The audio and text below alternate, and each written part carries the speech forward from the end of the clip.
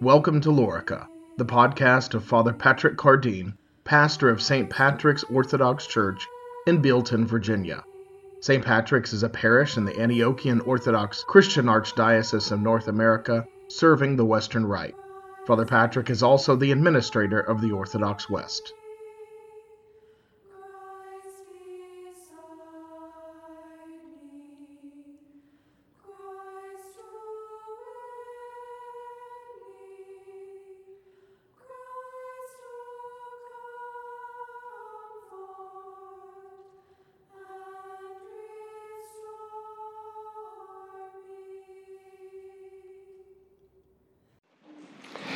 Our Christmas theme this year has been about the divine tenderness dropped into a violent world. The Holy Babe, now and always in our hearts, is the sweetness of God's humility, overcoming the brutality of a hard punishment in a harsh world. The message of joy which comforts us in this beautiful festival of Christmas, of God's sweet and tender humility toward mankind, is manifest in the very Lord of hosts crying for his mother.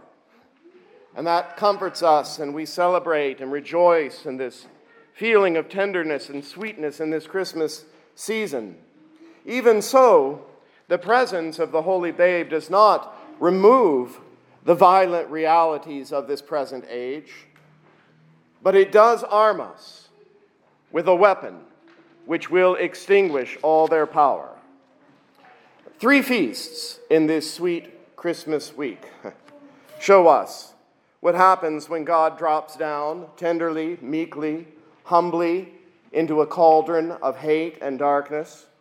Today, the very day after Christmas, we remember St. Stephen, the proto-martyr. On Tuesday, we will remember those innocent children martyred by Herod on behalf of Christ.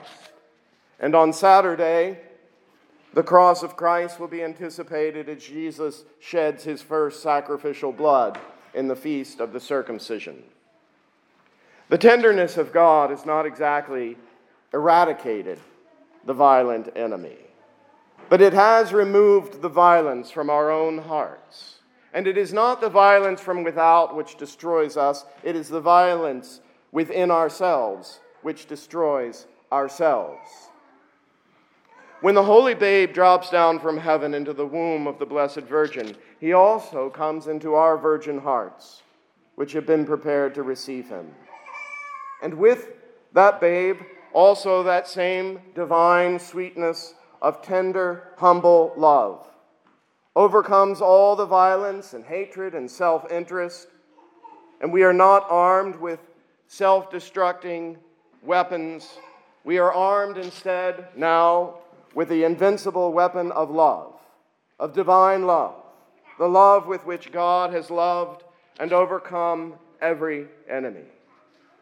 Yesterday, Jesus was nursing at his mother's breast. Today, he warns us in the gospel that he is sending his followers out to be flogged and crucified in order to incur the judgment of God on Israel through the innocent blood that they shed from righteous Abel to Zechariah. Right in the midst of this violent passage, Jesus cries again, though with the tenderness of a mother, to his people whom he loves. O Jerusalem, Jerusalem, how often I long to gather you as children, as a hen gathers her chicks under her wings, but you were not willing. Yesterday, simple shepherd lads were visited by an angelic choir, an army, a great army, and taught to praise God and shown the way to the stable where they worshiped the Holy Babe Jesus. Today, the lad Stephen, a courageous soldier in the Lord's army, stands before his murderers and fearlessly proclaims the truth of love to their accusing faces. Their ugly faces look at Stephen intently, Luke tells us. And what they saw was his beautiful face, shining like an angel. Stephen Stephen marched right into their violence, led by the Holy Spirit. He provoked them, actually, is what it says. In the Spirit, he provoked them. He cut them to the heart with his words of love. He walked into their violence with that gentle love of God. And as he does, he is transformed before them like an angel, like a messenger straight from heaven. By the end of a rather long sermon, which is not included in our reading this morning, this ugly council began grinding their ugly teeth, and their murderous, violent rage boiled over and was no longer contained as they moved to destroy him. Stephen, on his part, was ascending to heaven in the glory of the Lord, and he saw Jesus above, the one who had come down as a baby, the same one who had filled him with this same tenderness, this tender, tough, warlike love that filled his heart as he stood before his accusers. And the lad Stephen was overcome with ecstasy, and he cried out, "I see the heavens opened, and the Son of Man standing on the right hand of God in all his power and glory." And they seized him, and they drug him out of the city, and they stoned him to death. And he prayed with the very last breath in his body. He prayed and he asked God to forgive them for their sin, and then he died. And Saul was there, killing him with all the others. And Stephen passed out of this life, and he won his battle with the darkness because he was filled with the sweet tenderness of God's love. And that was his weapon against the harsh and hard brutality of sin. Now, just because Stephen's weapon was love doesn't mean he was any milksop. No, Stephen was not a pansy. That's not what the love of God looks like, and that's the whole point. His exchange with the Jews was a contest between the kingdom of light and the kingdom of darkness. This holy lad, this servant of God, this proto-martyr of the church, he was at war, engaged in the spiritual combat, in spiritual violence that ended in physical violence, his very own death.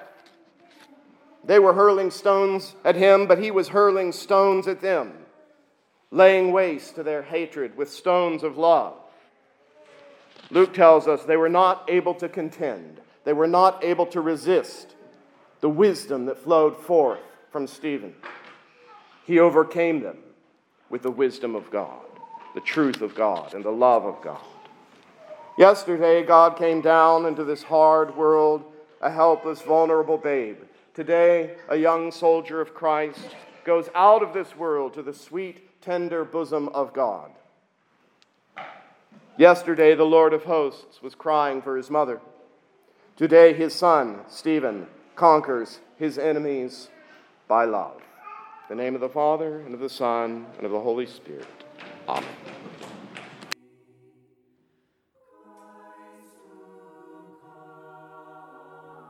You have been listening to Father Patrick Cardeen, pastor of St. Patrick's Orthodox Church in Bealton, Virginia. This has been a production of the Orthodox West.